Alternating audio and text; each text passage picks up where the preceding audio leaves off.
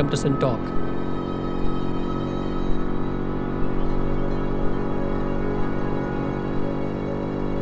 The Sin Talkers around the table today discuss the multiculturalisms.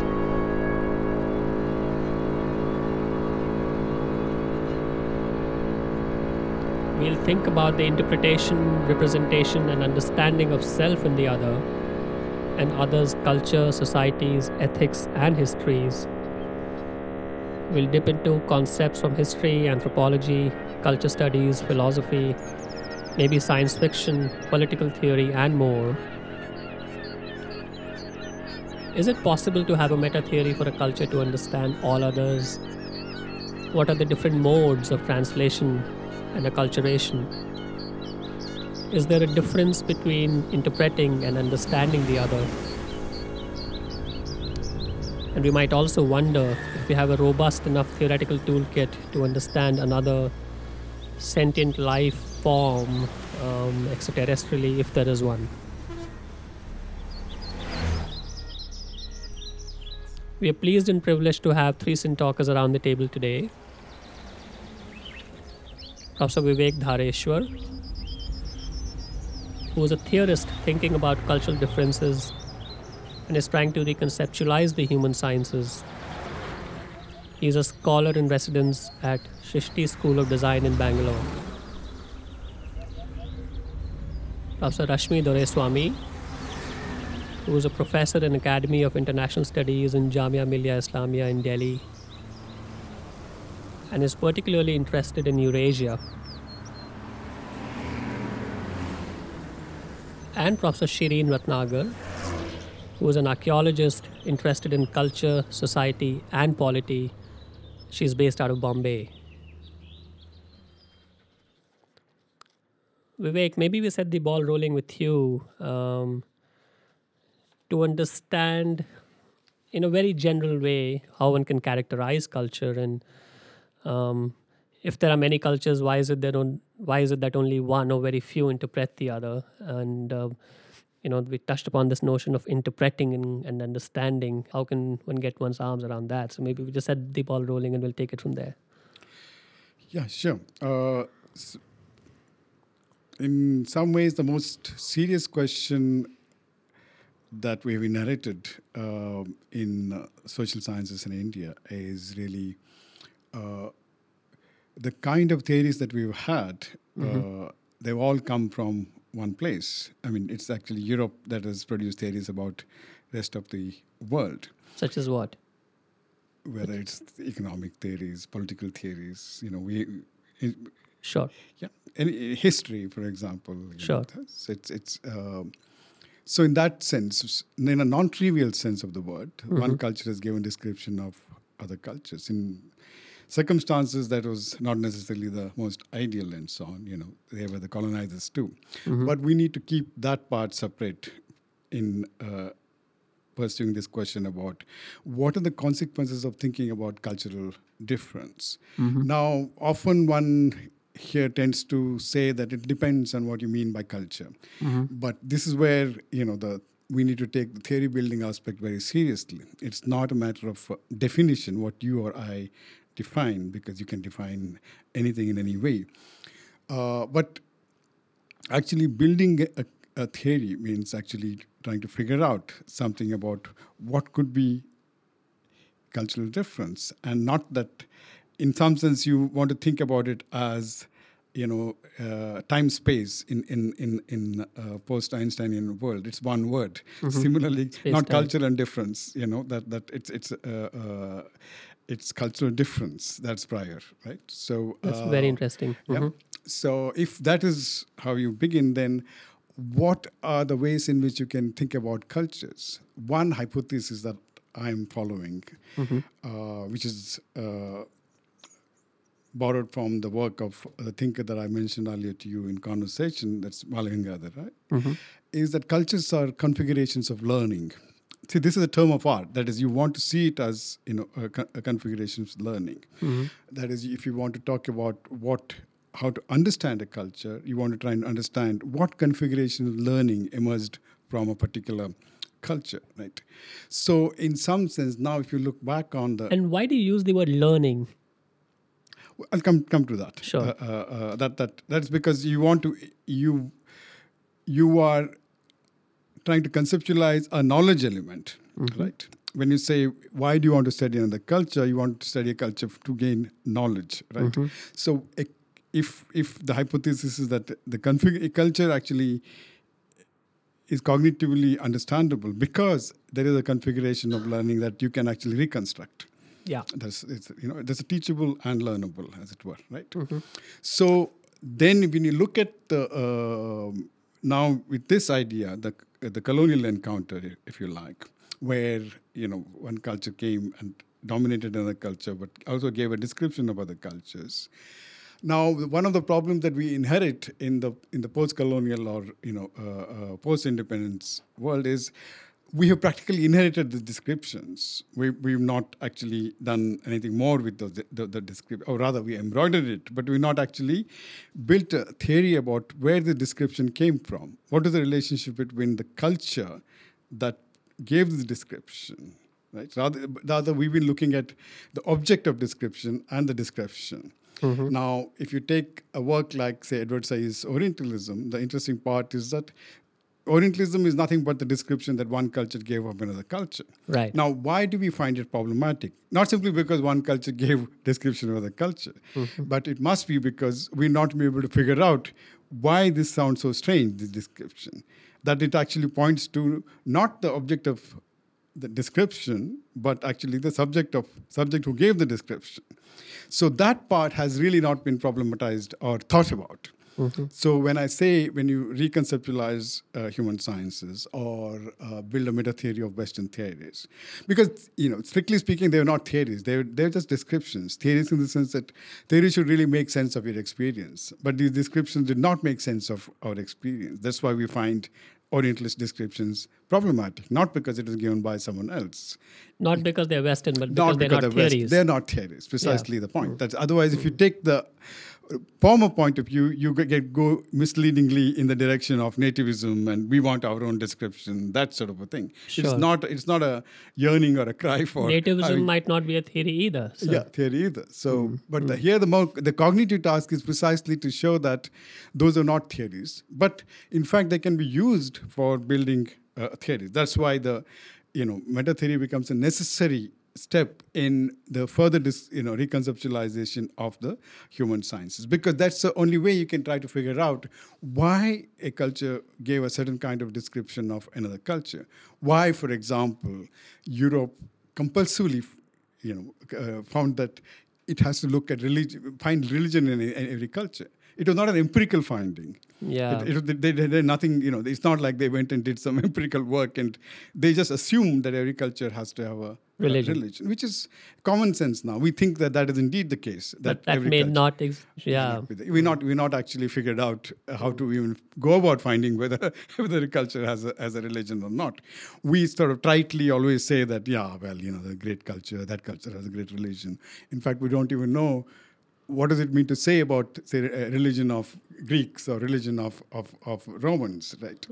We assume that there is some entity, but we don't know what that entity is. We don't know how to talk about it. So this is one example of the kind of a description. I think there are lots of interesting ideas there, and we'll explore them as we go along. Shirin, why don't we move to the world of history? And, I think Vivek touched upon very briefly on the concept of the colonial contact, as it were. And you obviously thought of history with a much longer arc. And how does this process of any kind of cultural contact actually happen, and how smooth or non-smooth is that, and how difficult is that? Touch on that, I wanted to ask Vivek something, that we are saying one culture interprets others, but is Europe one culture, or is it a robust civilization with many, many different cultures, and that is what makes it robust? And have the Orientalists somehow confused Egypt, Palestine with India, Bengal? And is that where the confusion maybe began. In other words, should we here in this room start to break up culture into diverse units? Will this make us see the robustness in them? Actually, that's very helpful to refocus that why in one way you do get misled if you start saying that. So is the distinction between culture and civilization? Yes, may I That's say the- that? Also, now I am the professor Sure. behind the teacher's desk, that we talk about cultures. From the beginning, students are always very confused. But tell me, when did people begin to be cultured?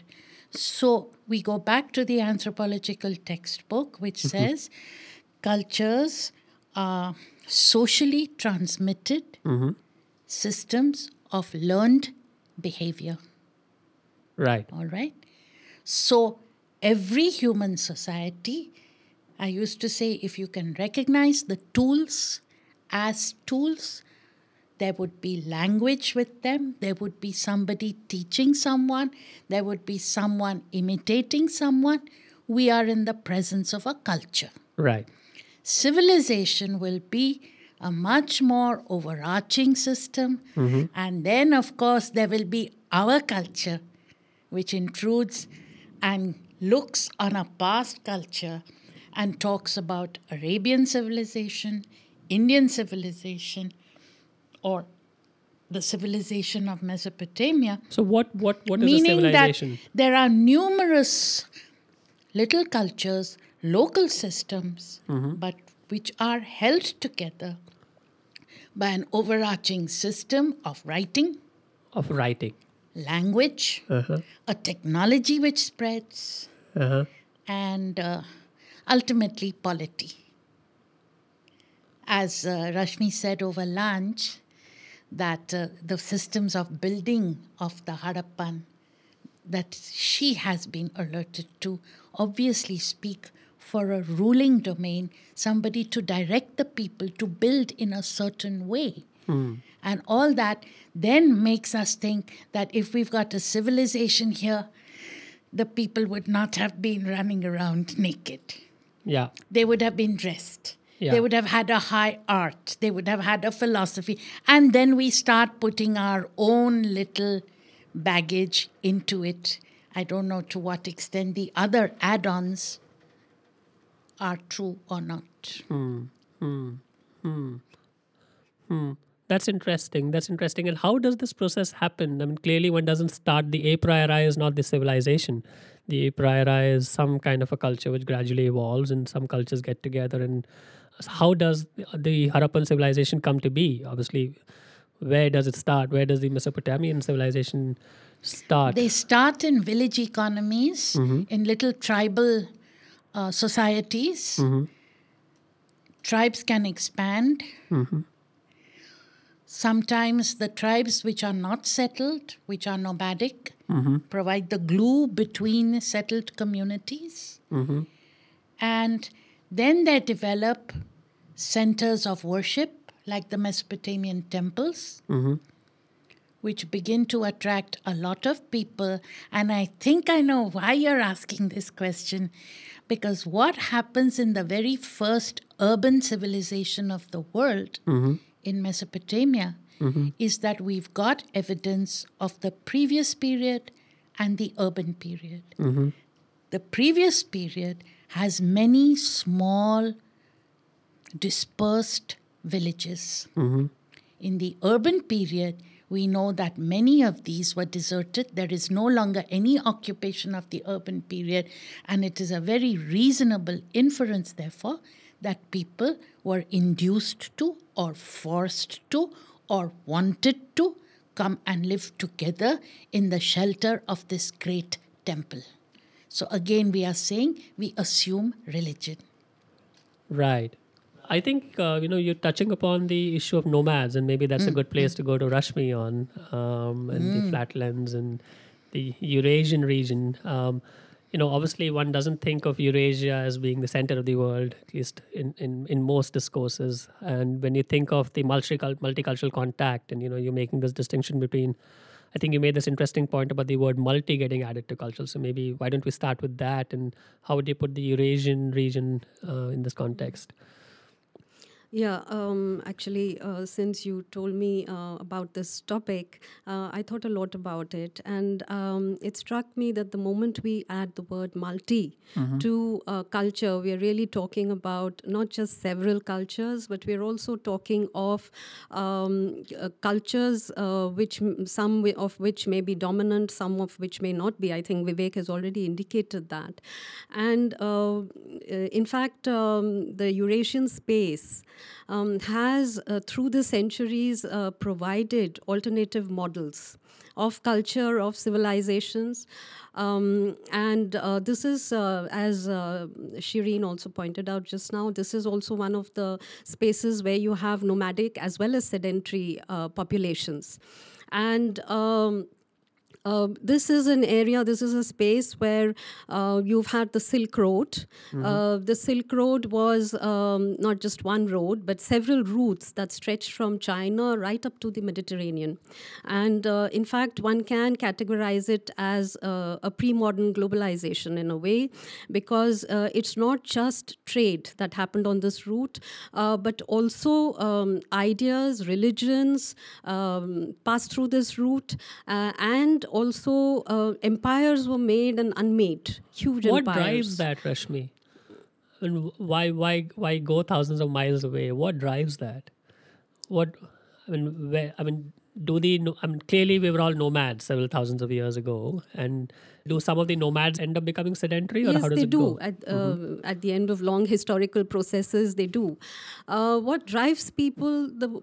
I think there again the question of cultural difference, which came up a few minutes ago.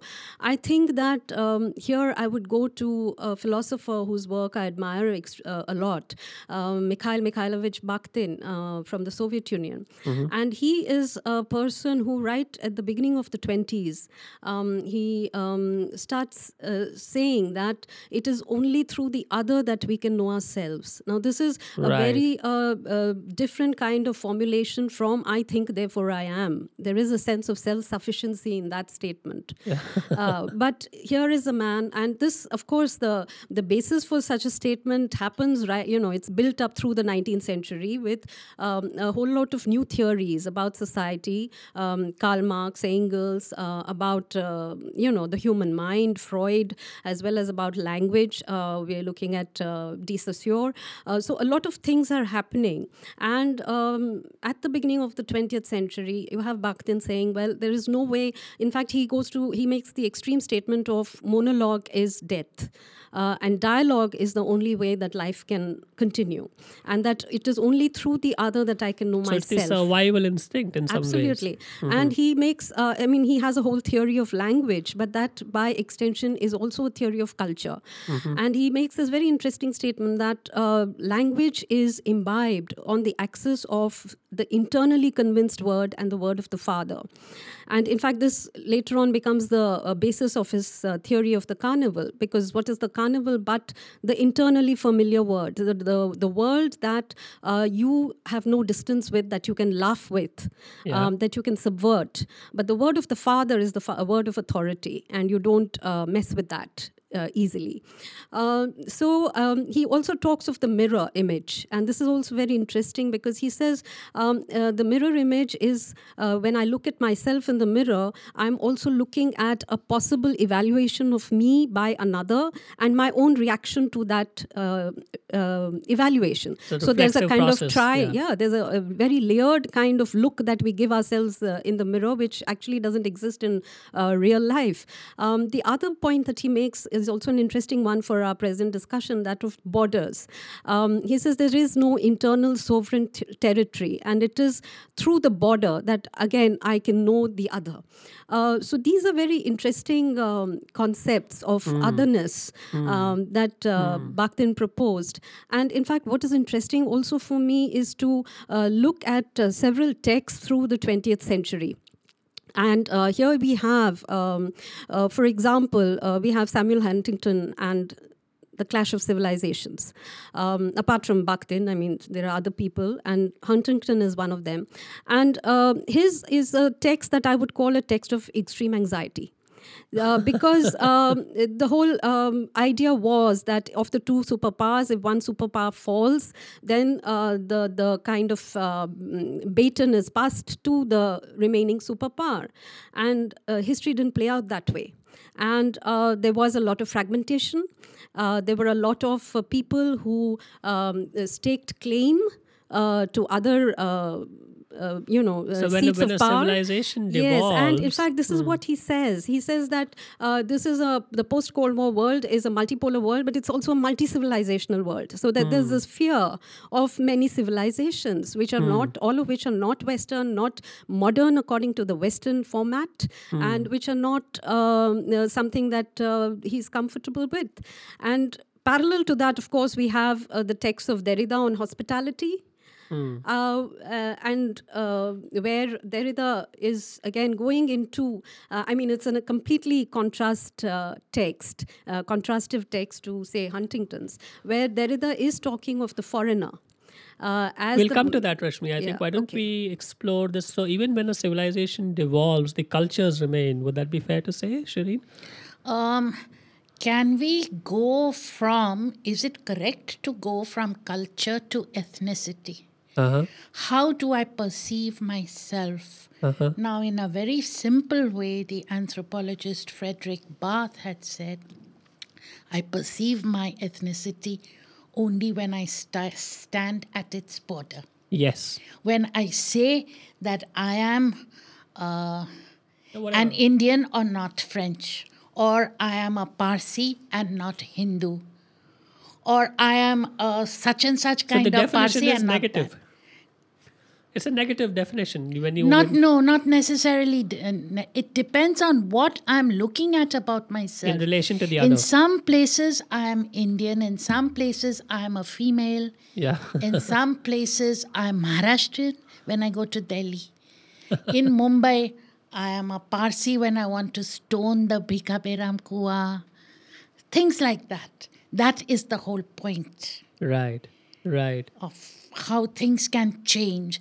And I don't know, Vivek, is it time to bring in ethnicity?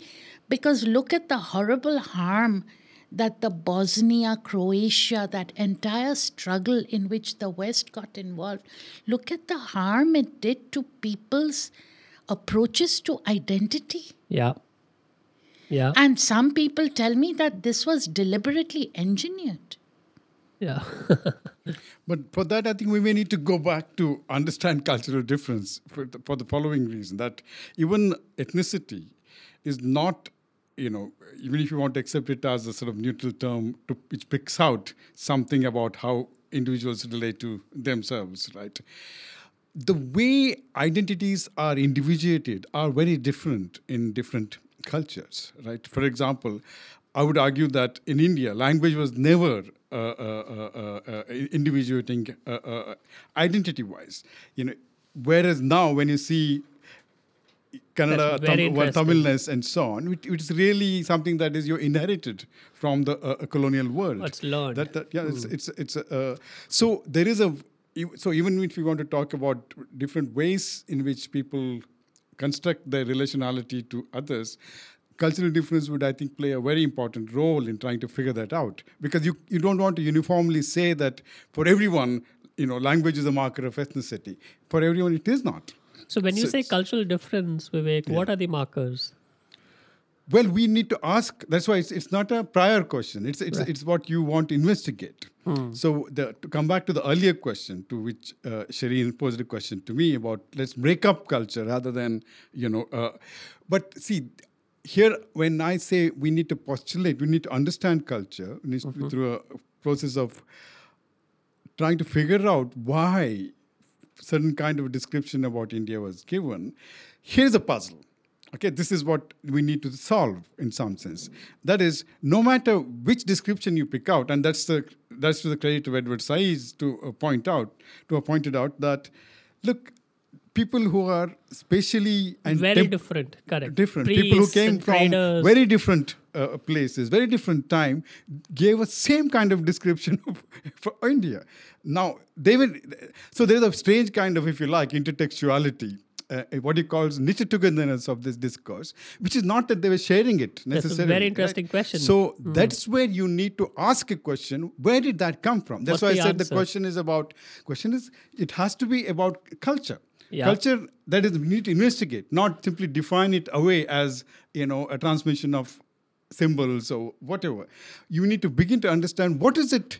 So your question is valid. That is, do you want to construct where is this entity? How do you demarcate it? But that's precisely the question of investigation. So when, for example, West describes itself as, for example, Greek and Roman, Greek but or that is one wants to say that actually, if you investigate, when this description begins to emerge, you realize that it's actually the Christian West. It's not really, there is a break between the Christian West and the Greek world. The Aristotelian thinking, for example, is completely alien to the Christian thinkers. Yeah. You may get Aquinas reinterpreting Aristotle, but that's not Aristotle. Correct. It is Aquinas moralizing Aristotle. Aristotle's ethics is completely alien to the thinking of Christian morality. How is it that? In the same way that they found, in India, when they came to India, they said it's an immoral culture. Yeah. Of course, we now assume that is to be true. But Yeah. the question for us is, why did they find, what is it they were saliencing? That is, what is in the framework? What is the cognitive framework that they saw and say, this is missing here? Why? How do you understand that saliencing, right? So that is a question about really trying to understand culture as a configuration of learning. What is it that made them see, for example, for a long time, until say about in the 1950s, when moral philosophers looked at Greek philosophy, Western world, they always found that moral concepts are absent in Homer. Yeah. Bernard Williams has this wonderful book called Shame and Necessity, where he shows that, look, they said that central moral concepts are absent in Homer. So what is it they mean there? What is morality to them? Because obviously, if you look at the Greek world, ethics has been theorized beautifully. I mean, Nicomachean ethics is really Correct. an example It's of the foundation of yeah. it. So that is, when I say cultural difference, I mean this sort of thing. What is the domain that they were thinking of as a moral domain, which they found missing both in their own so-called past and in another culture that they encountered? You could ask similar questions about polity or similar questions about the other domains too. So even marking out a domain is actually a question of cultural difference. And when you say difference, I think it's easier to get one's arms around what's missing. But what about the novel? What about the additional? You know what I mean? So when you talk about the cultural contact, You mean what positive markers that there are? so I think, for example, in this context, if a culture A were to come into contact with culture B, culture A recognizes something as being missing there, and that is, in a way, the cultural difference that they recognize or experience. Or not experience. Or not able to. or not yeah. experience. See, one of the puzzles is that in philosophy you say that, like this is Davidson's famous theory of interpretation. The only way that you make sense of the other culture is actually by attributing the same sense of rationality that you yourself have. Right? Otherwise, And the only way. yeah, only way. That's a Davidson's theory of radical interpretation. So now, interestingly enough, if you look at the colonial encounter, you had translation, right? You had interpretation, but you can claim there was no understanding. So in some sense, then you had to ask the further question, what more do you need other than translation and interpretation for understanding another culture? Which kind of links to the point Rashmi was making about dialogue and monologue. yeah, So even this entire exercise, was it a monologue or a dialogue? But even if it was it could have been a dialogue, you need to ask the question, because in some sense you could construe getting native interpreters, native informers as actually a process of dialogue, right? Even that was not sufficient to get an understanding, right? So in some way you are in the same situation as, if you like, in the domain of scientific theories. If you have only one theory, it's never sufficient for you to figure out whether it's getting it right or not. You Right. only actually have a competing theories before you can figure out whether you're getting something right. Right. So what we have now is the situation, there's only one, as it were, a theory. So only when you have rival theories begin to build theorization of domain, then you can actually begin to say. So it's not so much what is missing or what is positive, but coming to the idea of how do we demarcate a different domain, right? For example, I gave this example of ethnicity, that if, say, language is not a marker of ethnicity, as, for example, it has been in Europe, do you even talk about ethnicity in the same sense in an Indian context? Right. Right. So what would social science need to rethink questions of identity, right? Not Right. identity in the sense of identity, politics identity, but in the sense in which people go about constructing, a sense of past, sense of continuity for themselves. It's very interesting. Shireen, how has this sense of identity and the notion of identity been a constant over the centuries? You know what I think mean? so, but it hasn't ever been played on by people. So it hasn't ever created ruckus. I was thinking this morning, and I scribbled it somewhere. You have at one stage in 1480 BC, 1480 BC. 3 very important world powers. Say 1480 onwards into 1300. There is the Hittites in Anatolia, there is the Egyptian pharaoh, and there is the king of Babylon. Now, when there is diplomatic correspondence between them, it is all in the language of Babylon. And it is written by scribes who are the Western Semites, who are the Southern Semites of Babylon. Right.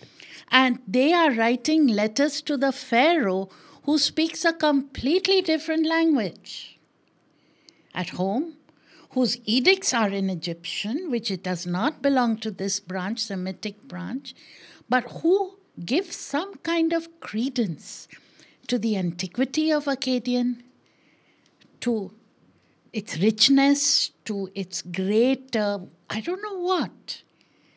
It's also the literary motifs of the Akkadian language that spread. And nowhere do you see any hint that people resent it. Of course, scribes would have carried it with them. Learned men would have left Babylon and traveled, settled at a small chota mota court, and spread something, taught people to write. But nowadays, I'm sorry to go to this, but in my profession in archaeology, I remember my professor Sankalia had a little theory, completely inconsequential theory, that a certain kind of spout in Western Maharashtrian pottery was something that came from Iran, because that was the time when the Indo-Aryans migrated. And there were people who gave their lives to disprove him because they were insulted. How could anything come to the great Indian civilization from somewhere else? It is that degree of resistance to outside. It frightens me. Yeah, sure. I think how does even that initial contact is very theory laden, isn't it? I mean, I think what the tough question when one thinks about it naively is that when the first contact happens between two cultures, say for the lack of a better word, and not civilization, how does that happen at all in a very primal kind of way? Because you don't share a language, it's quite likely that you're very different cultures. You don't share the same. But somebody does begin to How slow is speak that process? a pidgin.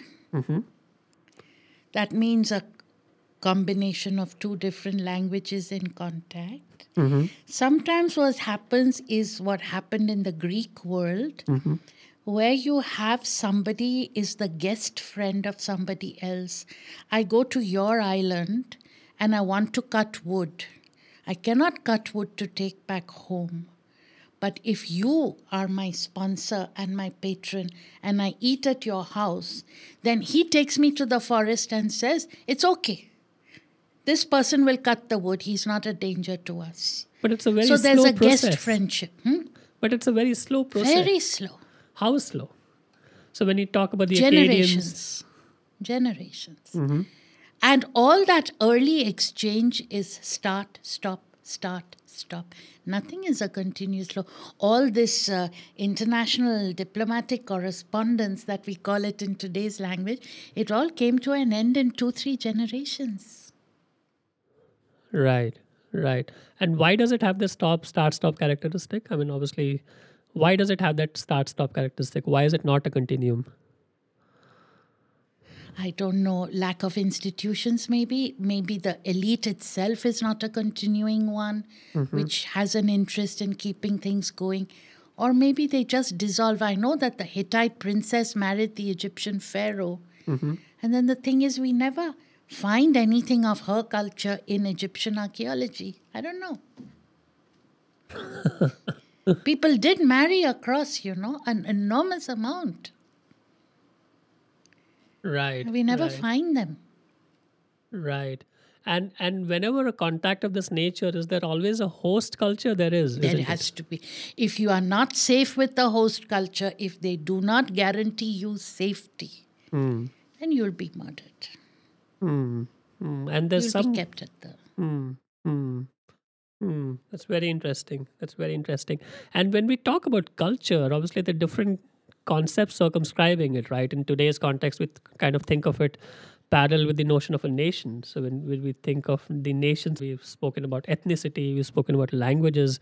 Are there other ways of cultures getting circumscribed, Rashmi? Yes, in fact, I would say in response to what Shireen said just now, that I am personally struck by the amount of interaction there was amongst cultures through the millennia, when they obviously did not have the kind of communication systems we have today.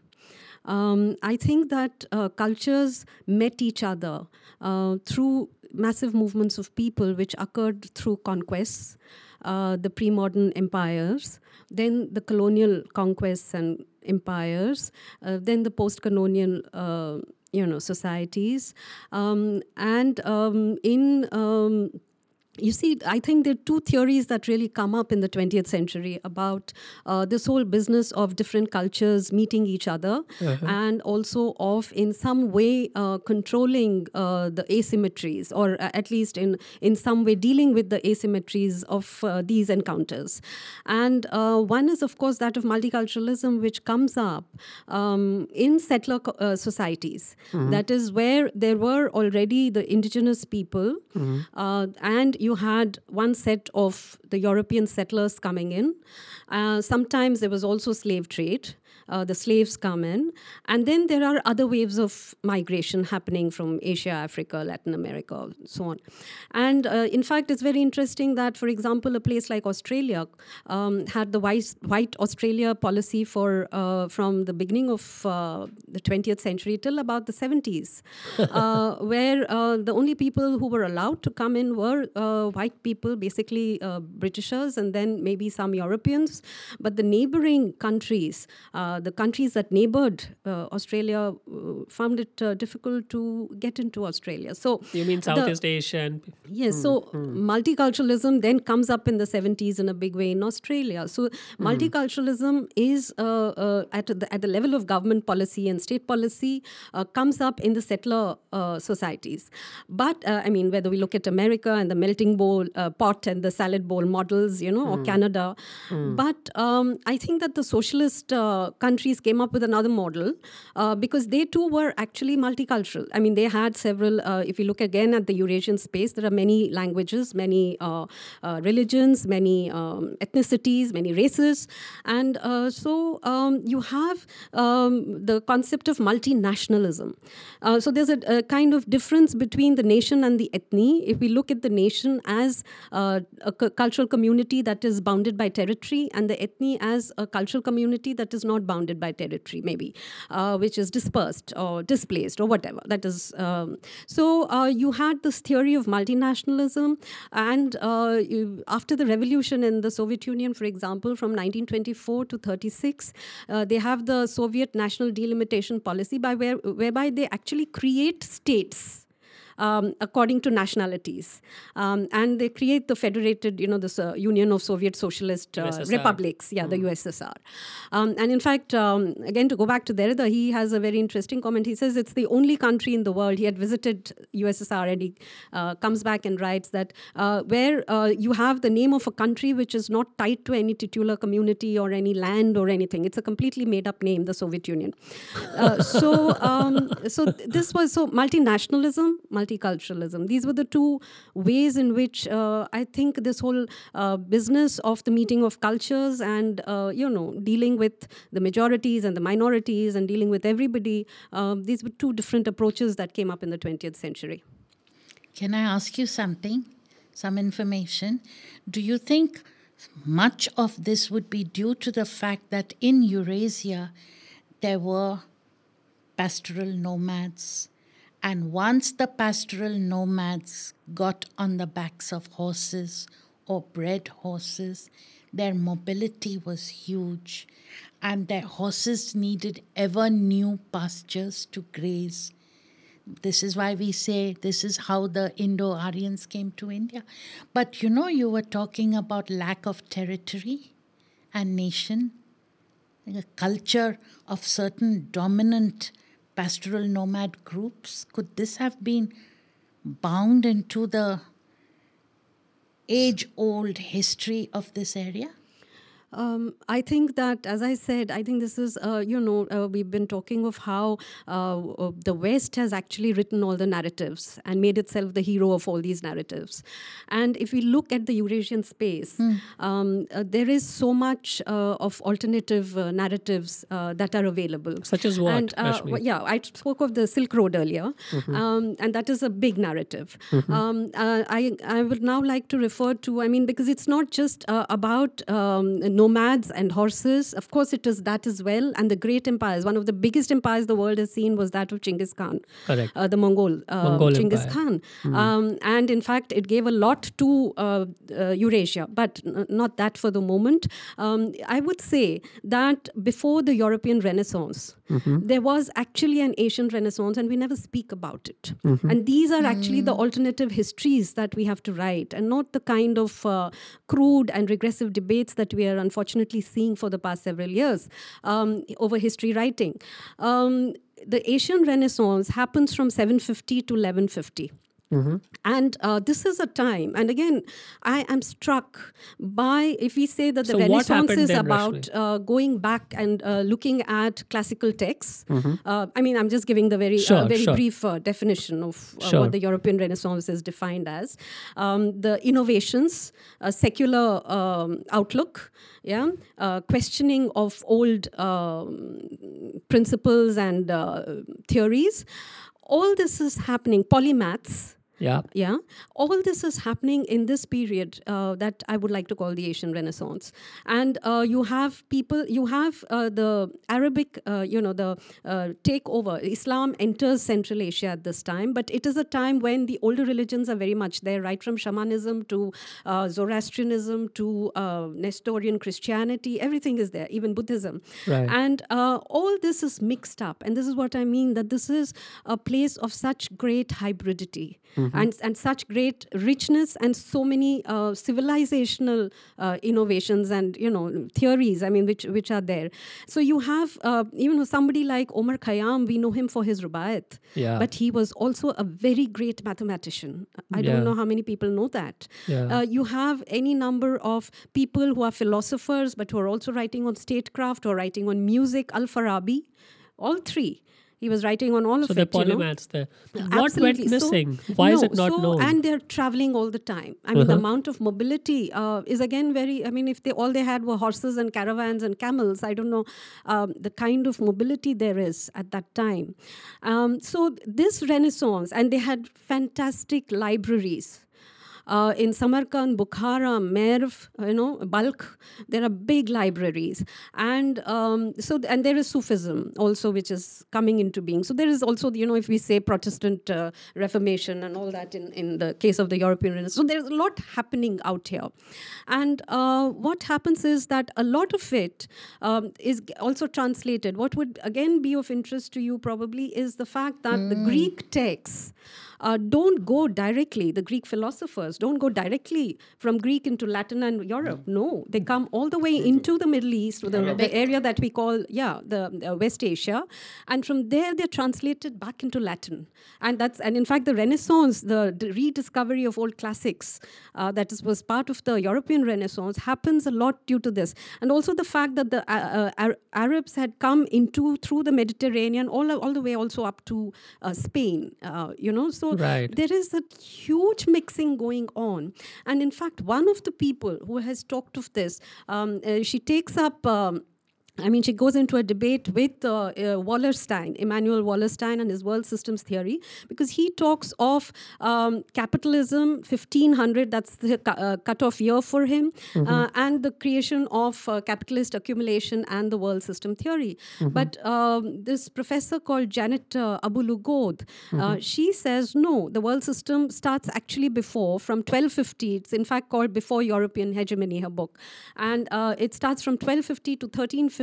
And she shows the interactions, political, economic, cultural, that is happening between three cores that she lays out, that is Europe, what she calls the Middle East, and the Far East. So what happened after that, Rashmi? Yeah, I think the role played by Eurasia is kind of, it's kind of self-evident now that you talk about it. I think if we look at history on a world scale, I'm not a historian, nor am I an economist, so I really cannot explain it. But it fascinates me that if we look at it on a world scale... What keeps a culture thriving? Yeah, if we look at it, I think there are moments of ascent and then there are moments of descent. And it is wrong to make only, say, Europe, as I said, the master hero of all narratives. Because there is so much happening here, there is so much feeding into the European Renaissance. But we are also living in this time. 200 years later, the narrative might be something else. Shireen. Absolutely. Rashmi, I just feel a little, I don't know what Vivek would say, a little reluctant about bashing the European mind too much, because I don't want it to look like our inferiority complex. So let us put the emphasis on a different sphere of activity. But it's not bashing, because we're trying to actually take Whatever. it to... No, It will become I'm like just this saying- in the No, no, hands no, of our no, students. it's not a bashing at all. I'm It's not just a saying bashing. that something flowers here, Yes. and then something flowers here, something may flower elsewhere. No, but it's we look at it in a world perspective without focusing on one kind of narrative. That's all I'm saying. I'm But not we need saying to that... we need to... Now, how do we bring in the No, but other kind of we narrative? need to bring the other, but before that too, even the point that Rashmi made quite vividly, that given the fact that there were very diverse models, if you like, that you see in history, despite that, what seems to have, if you like, won out is this one model where sovereignty, ethnicity, and territory came together, right? That's only one model that we inherit. That's very from, interesting. right? Yeah, and that is what creates problem too. I mean, we know here in India that why it creates problem, and you know why in Soviet Union it's all the so-called satellite countries. It's as though earlier we didn't even know what these ethnicities were, right? After the breakup, what we see is that sociologists and anthropologists started talking about primordial assertion of identity, right? In a bizarre sort of way. But it is nothing primordial about that. It was simply that the model that they were trying to be sort of made to fit in was breaking apart. Whether it took the form of Soviet Union or whether in India it took the form of Let nations. me ask you this, Vivek. Is dissent, and I think Rashmi used the word dissent, is dissent inevitable for any culture? Well, if it is a thriving culture, dissent has to be a vital part of the culture, right? Yes. In any culture, that's it. Why did the Mesopotamian civilization or all of those cultures just peter out gradually? Do you see a pattern, Shireen? I think, you see, it is fascinating because their centers of worship gradually go. Uh-huh. And they get conquered by first the Achaemenids, then Alexander's successors. And then gradually, there is no one to feed the gods in their temples. There is no one to continue the mathematical traditions in the temples of observing the skies. And are to these teach in the schools. Sure. It was all, a lot of it was temple based. And once your temple goes, it goes. In Egypt, it's very similar. The Greeks come, then the Romans. When the Greeks come, they make Greek the official language. The Ptolemies speak and administer in Greek. Only Cleopatra could speak Egyptian. So ordinary Egyptians who were so cultured had no place in administrative life. And then the lives of their temples started fizzling out. And then you have the Western mind telling you, and here I'm doing it myself. You're allowed some bashing. It is, that it was the Arabs who destroyed Egyptian civilization. And I have to get up and shout and say, no, it was Christianity. And if you look at the Coptic Christianity in Egypt, it has a lot of features which Egyptian religion had, including the cross. Sure. Why don't we spend the last few minutes just wondering about the more theoretical question of how difficult it is to understand another culture? Now, just purely as a thought experiment, if we were to come in contact with alien life, how difficult or easy is it going to be to understand them? It's going to be extremely difficult. Why? First of all, we have the experience of 2,000, 3,000, 4,000 years of coming in contact with each other. Obviously, we're all human But, beings. there is this famous phrase famous remark of Wittgenstein's in his philosophical investigation, lion were to speak, we won't understand it. What it means is that you need a form, you need to understand the form of life first. So if an alien encountered and we have no idea what the form of life of the alien, we won't understand it. So how do we understand the lion? We won't understand the lion. We won't. Unless we understand the form of life of the lion. That is if So would you say that there are forms of life that cannot be understood? No, you can't say that. That would be practically saying that is not a form of life.